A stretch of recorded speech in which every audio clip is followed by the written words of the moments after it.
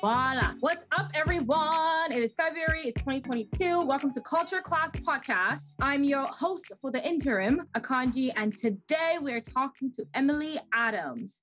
Her story is just incredible. I won't even preface it because I'll just let her tell you. But Emily, we're so glad to have you. Welcome to the podcast. Thank you so much for having me here. I feel honored to be part of it. And we feel honored to have you. What an incredible story. Before we dive into all of the deeds, give the people a little bit of a background, who you are, just a short wrap up, and then we're going to dive into the meat of it. Yeah. So who am I? Well, I am first a mom. I always say I'm first a mom. I'm a single mom of two boys, currently in the teenage stage. It's a scary stage for all those parents out there.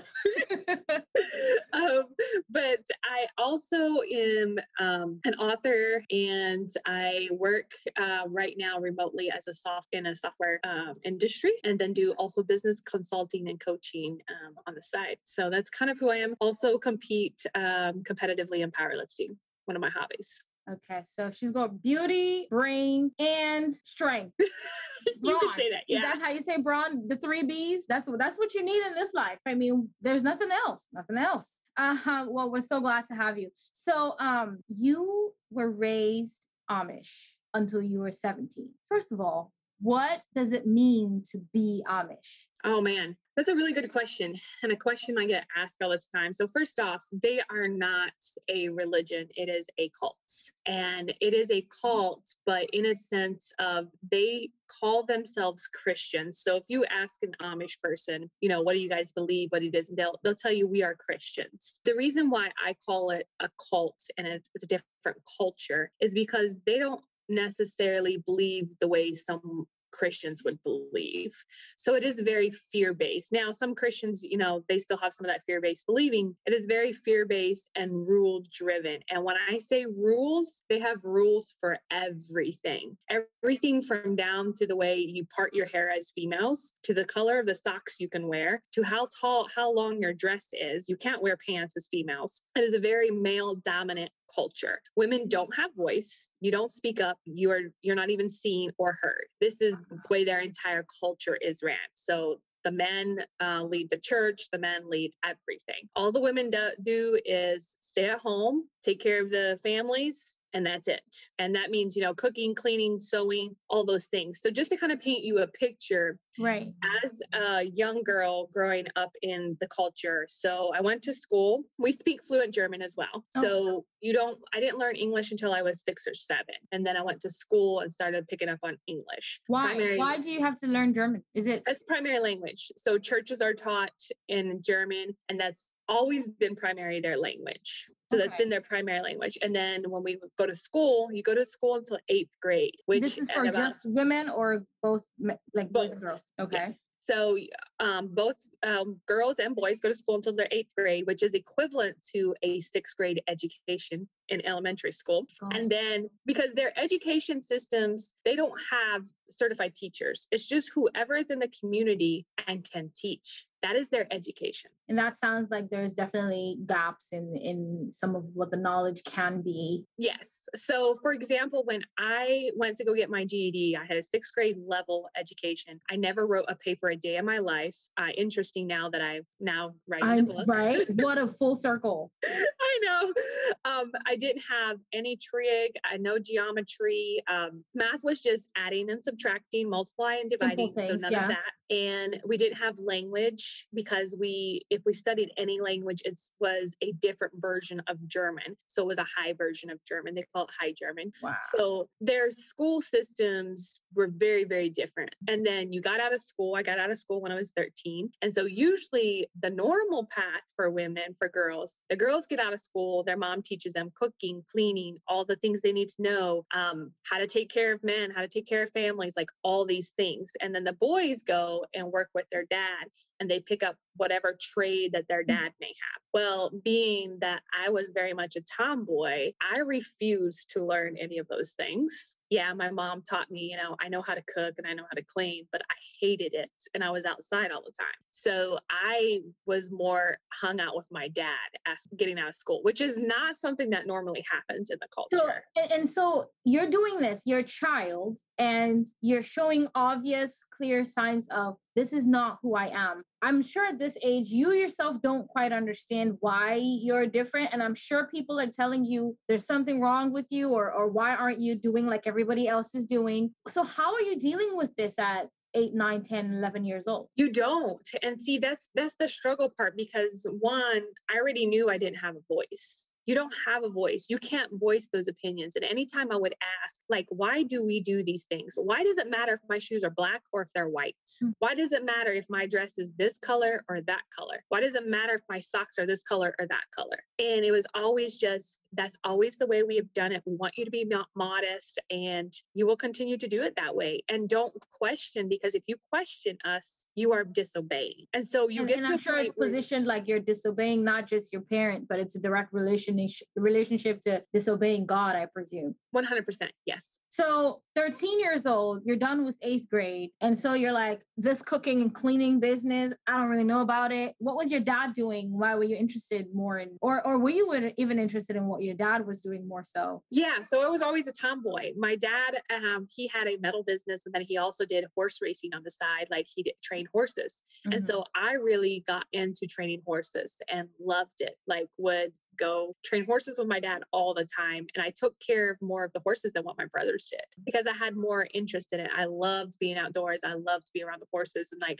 I had a special, and still have a special gift of being able to just figure out, okay, this is what they need. This is the next thing we do for them. And it was something that I really enjoyed. So that's what I did. Wow. And so at which point, so part of the Amish culture is at some age, they give you a choice that you have to make. Right? You have to leave. You can leave. This is from my very limited exposure to the culture. But I know that at some point someone says, okay, here is an opportunity for you to go and be in the world. And if you be in the world and you decide this is where you want to be, then you can come back. Was that a similar scenario for you? Or that's actually not what happened? Yeah, that's actually not true. Oh, wow. So reality TV paints that as a picture. So a lot of people think that you have this choice, but that is not the truth. The expectation is at 16, this is when what most people get confused on why they think you have a choice. At 16, you have the option to go through what they call rumspringen. Mm-hmm. And rumspringen is like varies from community to community. So some, it's very, a lot of drinking, partying. Of course, behind the parents is back because their parents don't know about it. Okay. And then the other side of it is more dating wise. Like, you start dating at 16. Most of the girls are married by the time they're 18. And they're married and have like 5 kids by the time they're 22 or 23 years old. So when you grow up that way, the rumspringen, there was no option. You could choose one or the other. Okay. And so the way the culture is, depending on which community you come from, because just like in other cultures, there's kind of different layers. Like, there's one side of the Amish where they don't have running water. They don't have anything gas. Then there's the other layer of the Amish. They have running water, gas stove, gas refrigerator, and they have hot water. And then there's another level of the Amish that allow you to have electricity. Okay. Now, I was raised at the level where we had everything gas, but we didn't have any electricity. So that's kind of like the 3 different levels of kind of how I explain the Amish cultures are, depending on where you live in the community. So being raised that way, I was told, like, I was always raised, if you leave the Amish culture, you will be shunned.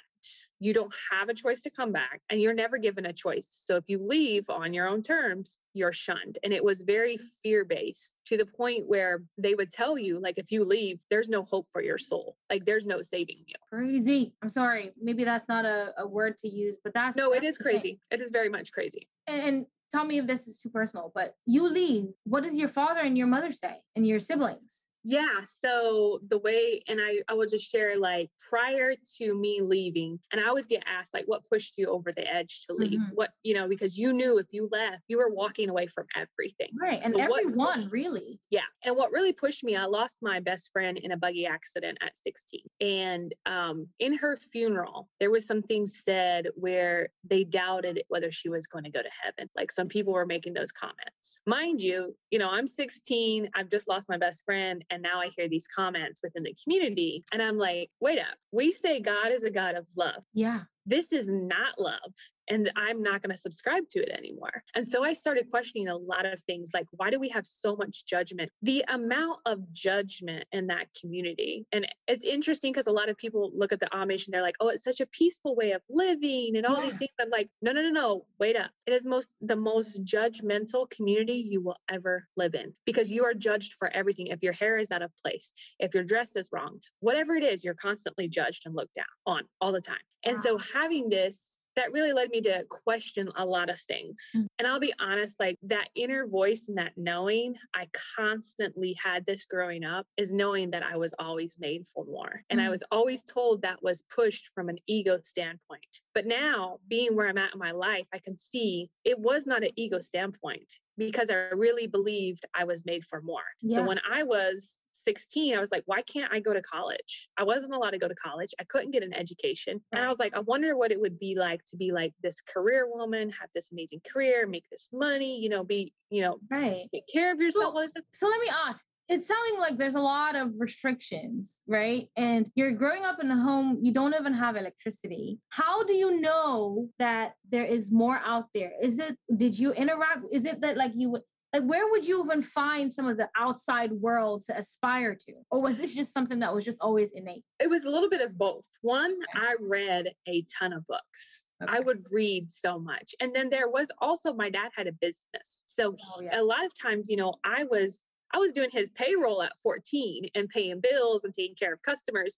So that was part of that as well. So you could kind of understand that, and you kind of knew, like, I didn't necessarily know how college worked. I just knew that I really loved to learn, and I still love to learn. And going to college meant a lot for me, being able to like get my my bachelor's degree. This is incredible. I'm over here like shell shocked. So you're 17 and you're out in the world for the first year. Describe to me that first year of like, I don't have to worry about who's judging me for what I'm doing. What was your life like? Were you like, oh, freedom? It's interesting because I will back up a few steps. And when I left in the middle of the night, I literally jumped out of a 2-story house to leave because I didn't want to have to face any of my family. And I left in the middle of the night with like a garbage bag full of clothes. And part of that is a movie. One day. Okay, by the way, side note, this is giving me a lot of Handmaid's Tale vibes.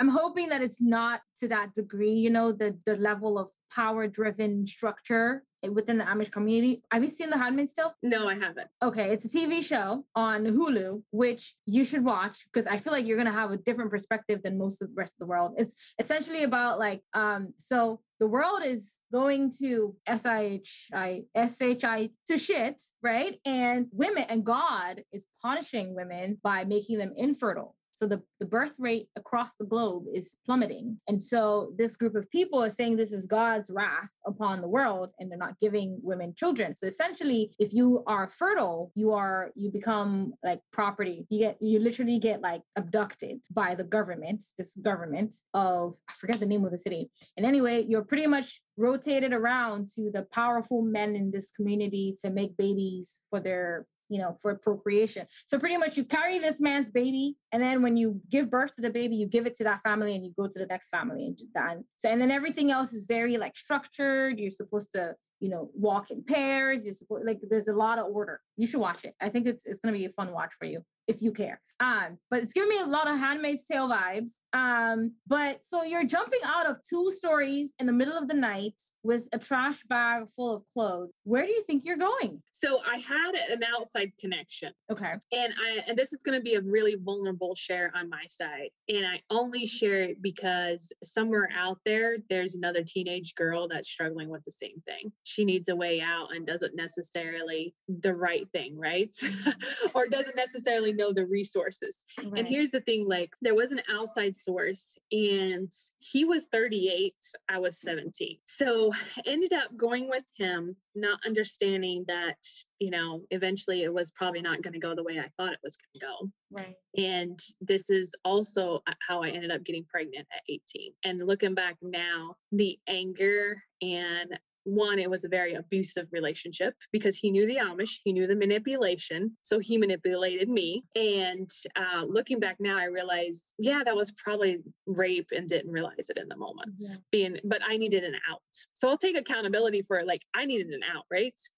So long story short, left the first year was, it was one of the most challenging and one of the most loneliest times because there's this push and pull when you go to choose to make a change in your life, right?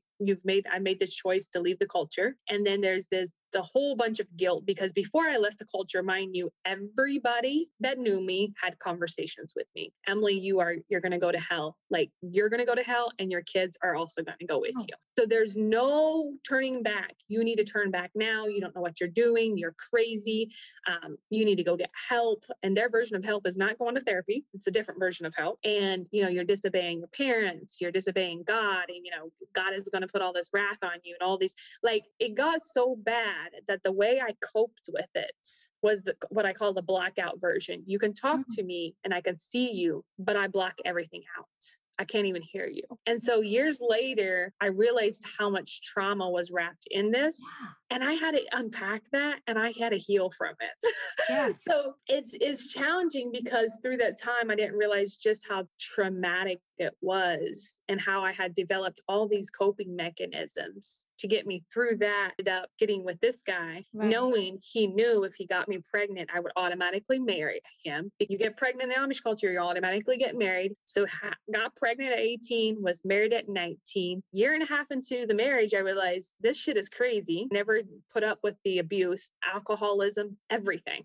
And then found out I was pregnant again. So stayed, tried to work it out. And then 4 years later, I finally ended up filing for divorce. But that filing for divorce and breaking away from someone that is abusive and has narcissist tendencies is one of the hardest things I have done in my life. Because now I can also understand why people stay in abusive relationships. So a whole other perspective, but going through that. And then at the same time, the culture shock, understanding of like, where do I fit in now? What is my identity? Who am I? And I still struggled for years. How do I dress? Like I would show up and people be like, what are you wearing? Like, where are you from? And so I constantly thought I had this like label of Amish on my forehead. And I thought everyone could tell it because I didn't know. I didn't know how to do my hair. I didn't know how to dress. I had no idea. I was like, I don't know what to do. I walked in to get my GED and the lady tells me you have a 6th grade education, but you can get your GED within 2 years. I ended up getting it in 6 months. And then after my divorce, I kind of went into this phase of like, guess what? Screw you. I will show you. I will make something out of my life because he never supported me going to college. I applied to go to Purdue. I got accepted into Purdue. And my student advisor had told me, it's going to take you 6 years. You're working full time in automotive. I was a supervisor in automotive and you have 2 boys and you're a single mom. So you need to plan 6 years. And I told her, no, I'm going to plan 4 because I don't have 6 years. I got 4. That's all I got. And she was like, well, it's not possible. And I just started to laugh and I was like, okay, we'll see. I said, I want my schedule as 4 years. And I refused to settle for less. And she gave it to me and I graduated in 4 years. Where are you? Like, you're describing to me an incredibly tough situation. And tough is quite an understatement, frankly. But you're still finding these pockets of confidence where you're like, I'm trying to figure out what the outside world is supposed to, like how to operate in the outside world. I'm trying to make something of myself. And I'm going through a divorce that is incredibly difficult. I have 2 little boys who are completely dependent on me for their pretty much everything, but I'm going to finish college in 4 years. Where are you pulling this inspiration from? That's a good question. And before going to therapy and actually doing the healing work and doing the trauma, really healing from the trauma that I've experienced in my life, I would have said, I didn't really know where it come from, but now I can tell you where it came from. It came from going through the trauma. The only thing that pulled me through, another coping mechanism for me was make sure you make the impact that you want to have because you've experienced this in your life. You will make something out of your life. And at the end of the day, you will figure it out. I've had the highs of the highs and the lows of the lows. And those moments where it's tough for me to really pull through the biggest life decisions, going through divorce, making the decision to go to school, making the decision to move from Indiana to Florida with nothing but my whatever could fit in my car with 2 boys. Those decisions in those scary moments, I go back and I always acknowledge, okay, the fear is there and I have a choice. Do I face that fear or do I stay stuck? And then I'm constantly reminded of where I came from. And a lot of the times, it is a trauma. Some of it is trauma driven. And I acknowledge that because when you go through trauma, you refuse to ever go back to that situation once you've healed from it. But at the same time, it gives you such a drive that you almost go into this mode of like, you said I couldn't do anything with my life. I will show you. And so many parts of my life, I have done that. And it served me well, right? So it served, but on the other side, it's not served me so well. And I share this because I've also had to learn how to recondition myself from a trauma perspective, is I have such high expectations for myself that some days I don't even meet my own expectations, which is really messed up because Emily's expectation is, why haven't you made $1 million? Like 6 figures is not enough right now. When clearly it's enough. Right. I completely hear you. Like, and what you're saying, it sounds from a perspective of coming from a place of trauma, it sounds like, a triumph, right? To be where you are right now. Like talking to any normal person, they'll be like, girl, you are done. Like you are made this. What more do you want? But to still have that, I think that's the difference between, the people who do something extraordinary and people who live in everyday life, is you have to have high expectations of yourself. Sometimes those high expectations will drive you to maybe some, how do I say this? Sometimes it may be too harsh. You may be being too harsh on yourself mentally, physically, in every way. But if you don't set the bar high, if you don't have big dreams, you're not really aspiring too much. So, and oftentimes our dreams can be here. And if we're dedicated, we can get to where we want to be. But oftentimes you will land, if you're starting here and your dream is here, oftentimes you're going to land here first, right? Yeah. And you're going to tarry in that place for a little bit. And then maybe, okay, I'm here now. Okay, let's bump the expectations high again. And then you move a little bit up. By the time you get to your initial rate, you should have much higher expectations than where you already are. And that's how I think, successful people think. Not to say that I'm like super successful, but that's how I imagine. Well, and I think there's something to be said that, to a point, this is where I got to a point in my life, I realized this is really where I found meditation and I found the inner peace and really found myself. I realized you have no idea. You've only scratched the surface of your potential. And when I realized that, it scared me in a sense that I haven't even tapped into the potential that I have. I'm sitting here with unlimited potential and I'm not even scratching the surface. And do you think that this kind of finding yourself, you come from a, quasi-Christian background. Is there any part of that is still tied to your to Christianity at all? Or are you like, screw all of this? No. So there was a phase where I was like, you know what, if God is real, cool. If not, I don't really care. That kind of went through that phase. And I kind of had gone to the phase of like, well, I'm already burning in hell. I might as well live my best life. That's kind of how I lived for a little bit. And then through COVID, the pandemic, it changed my life. It was a blessing in my life. I found meditation for the first time. And while the world was going through this chaotic, crazy time, I found the peace. And by peace, it was like a curtain was lifted and I could no longer unsee what I had seen, what I had felt.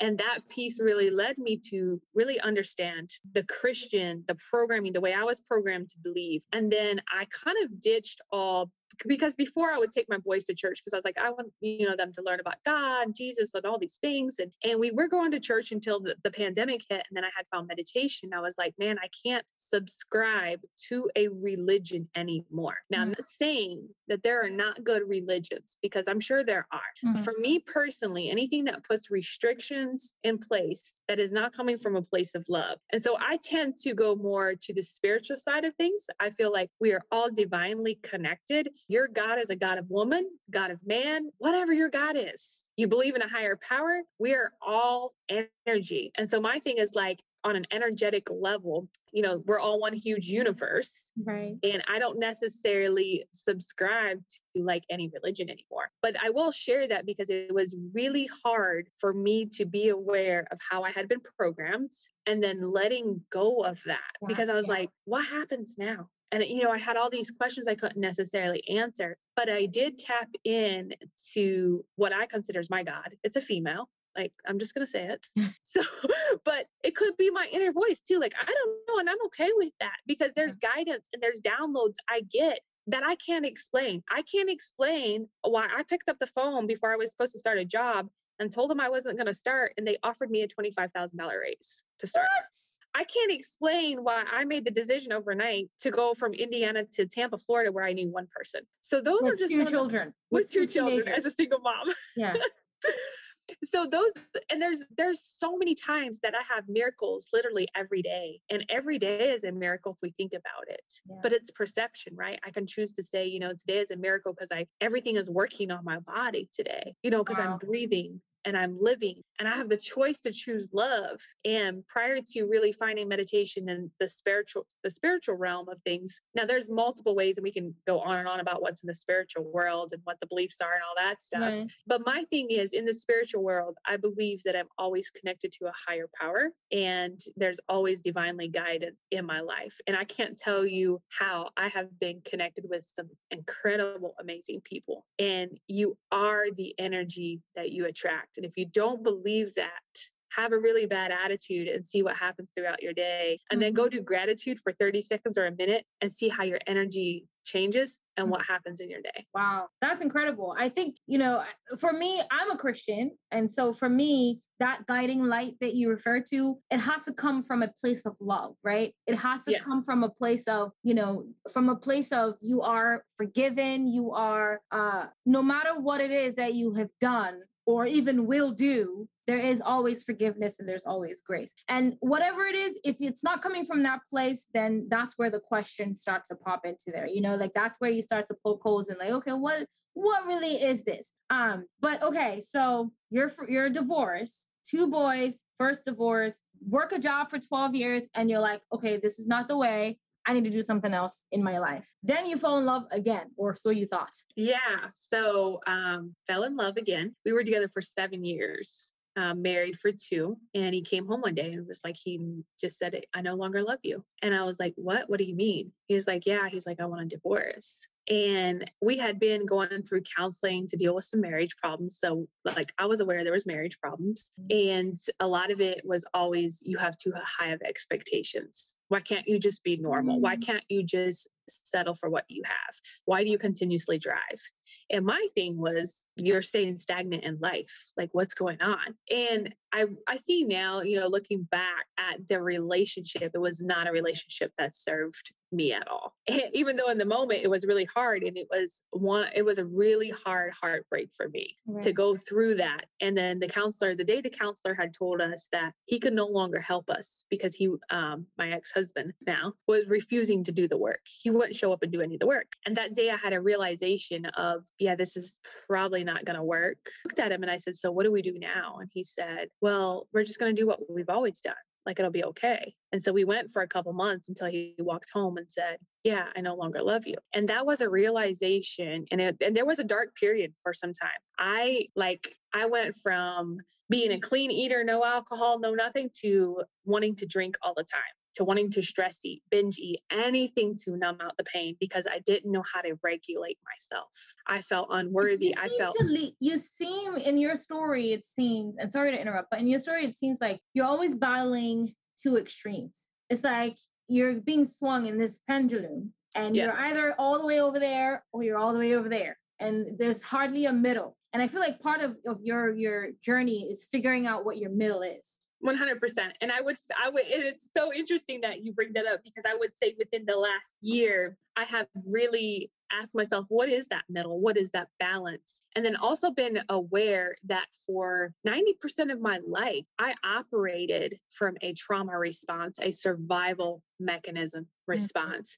And so if there wasn't something going on in my life, my brain was like, whoa, wait a minute, what's going on? What's wrong? Why don't we have any problems to fix? And like my brain was just going 100 miles per hour. And then realizing that it's okay. Like we're out of the survival mode now. We need to go into freaking thrive mode. Yeah.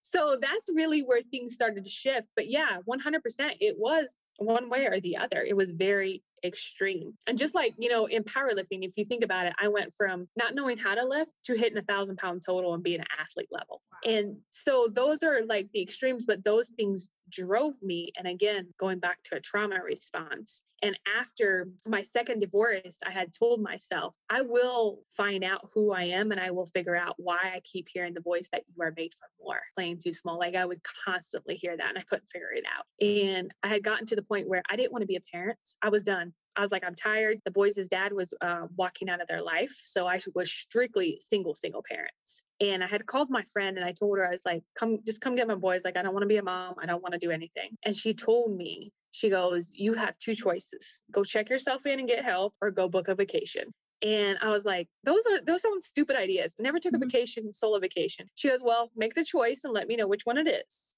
And I was like, well, I'm not going to therapy because at the time I thought therapy was so stupid. Later, therapy changed my life. If someone says go to therapy, find you a good therapist and go. Fact. Are you guys listening, classmates? You're not in therapy, find a way there. And if you don't like that therapist, fire that one and go find you one that you like. But I went on the solo vacation. I decided to go on the solo vacation. And on the solo vacation, I asked myself, what's the one thing on my bucket list that I want to do? And that was skydiving. So I booked my skydiving before I could back out and went to San Diego for a vacation. And that vacation was the start of one, writing, and two, finding myself, because I sat down and I asked myself the hard questions. And I can still remember it like yesterday. I was sitting on the beach and I cried for the first day, like just kept crying. It was like releasing everything. And the thing about it is the questions I was asking myself was, what do you want to create? What kind of life do you want to have? Right. And the biggest things that came up is I did not want to live in the Midwest anymore. I was tired of it. I didn't want to live in this small town. Everyone knew everybody's business, gossip. Like it was crazy. I was tired of it.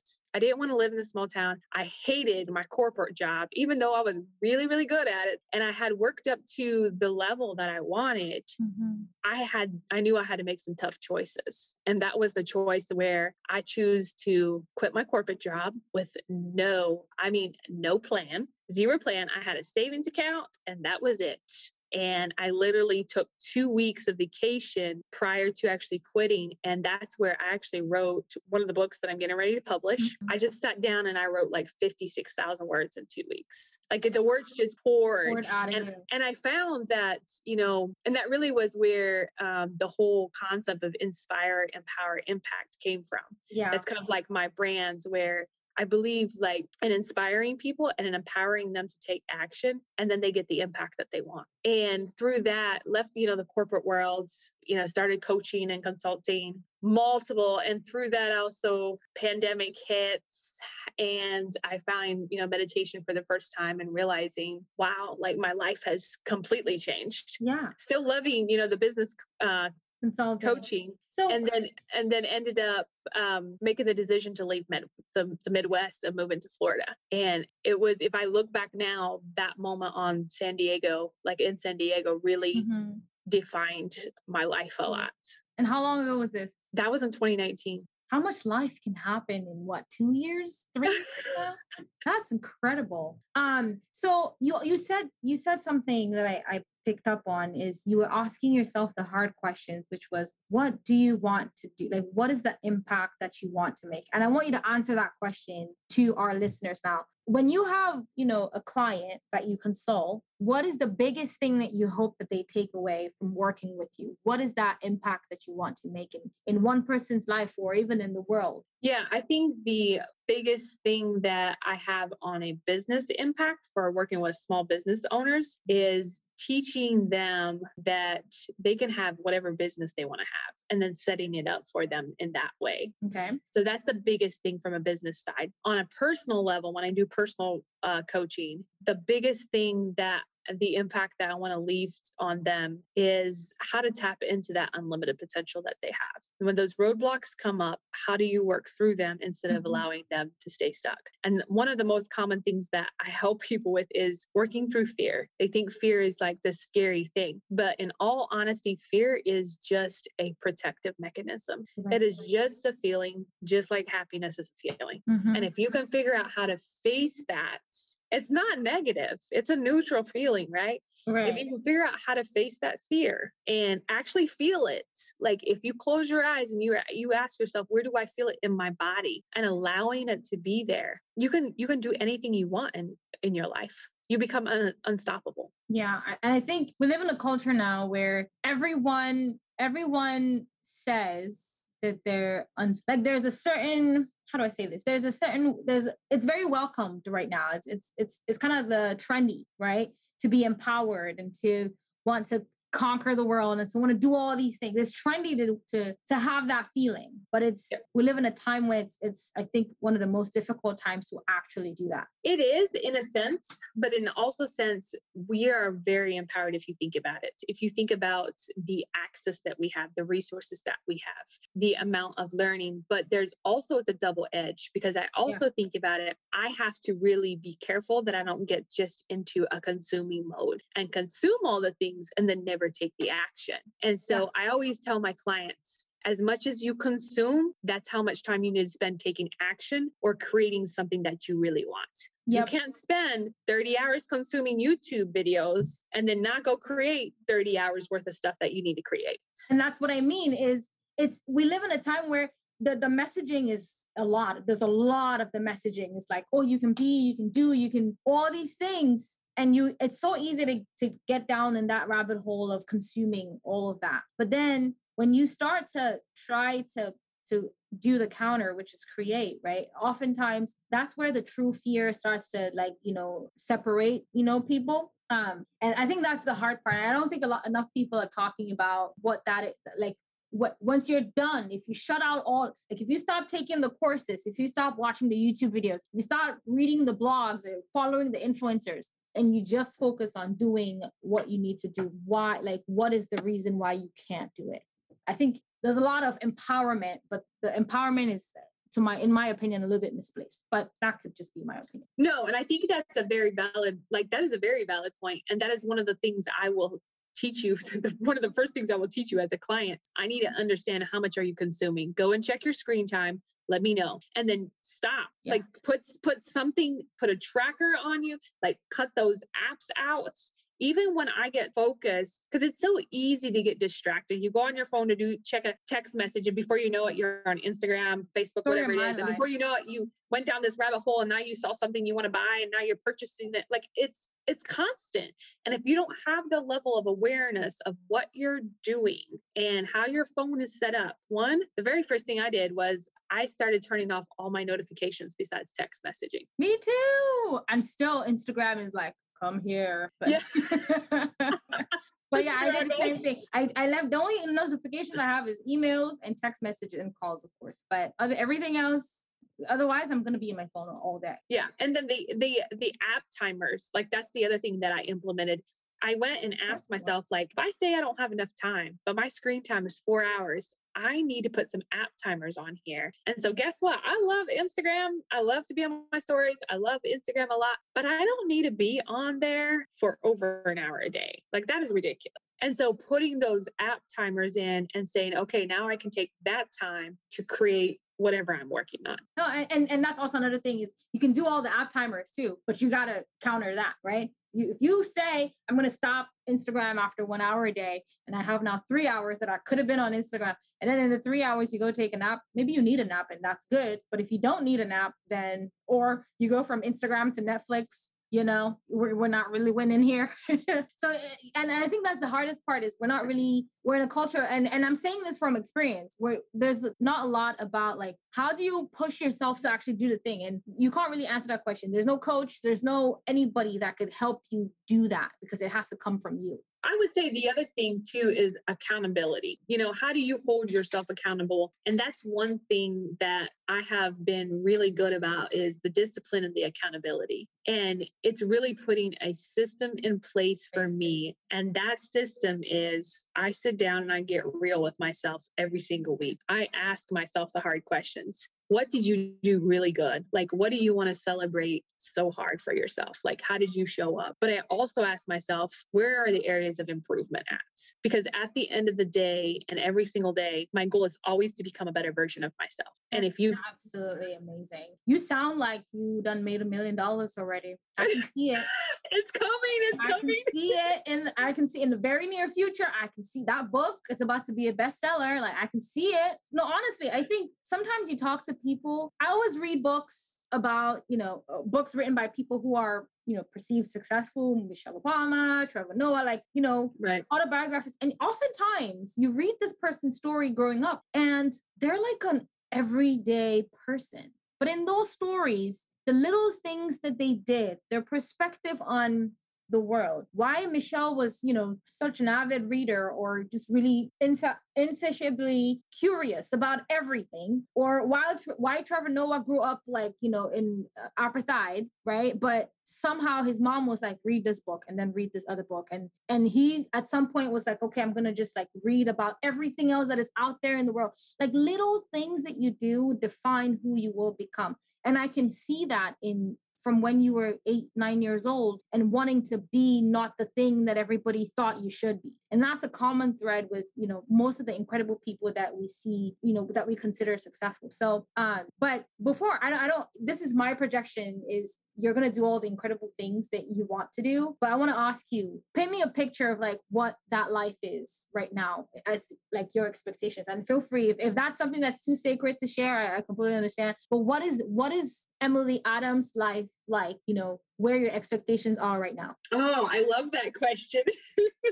I love that because it's right on my vision board. Yeah. So I would say like, if you ask me in 5 years what my expectation is and kind of what I'm working toward, my expectations is to definitely make $1 million, but to also have a team to really help me drive the impact that I want to have. And that impact is speaking on stage, sharing my story. Nice. Because I'm just me, right? I'm just a unique person. Like I'm myself, just like anyone else. Yeah. I don't have the special talents, the special gifts. Like there's no secret to it. And that's one of the things I really want to share with people is you always have a choice. Right. You have the choice to change at any time.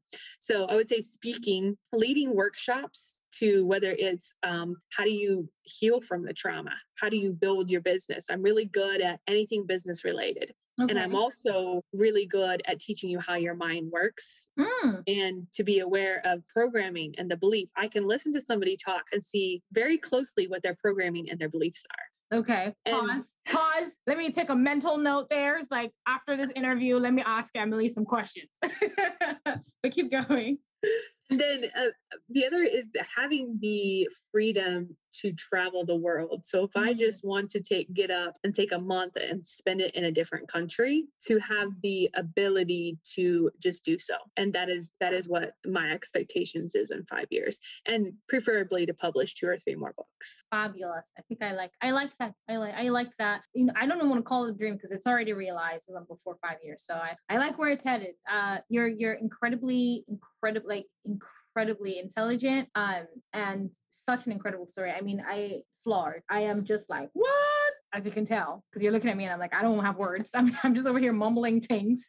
But no, Emily, okay. This has been such a blessing to talk to you. But before we wrap up though, tell the people where to find you, how to get in contact with you, what's your podcast, just give us all the deets. Yeah, so the best place to go find me is just go to emilyadams.net. That's my website. I am more active on Instagram. My Instagram handle is Inspire, Empower, Impact.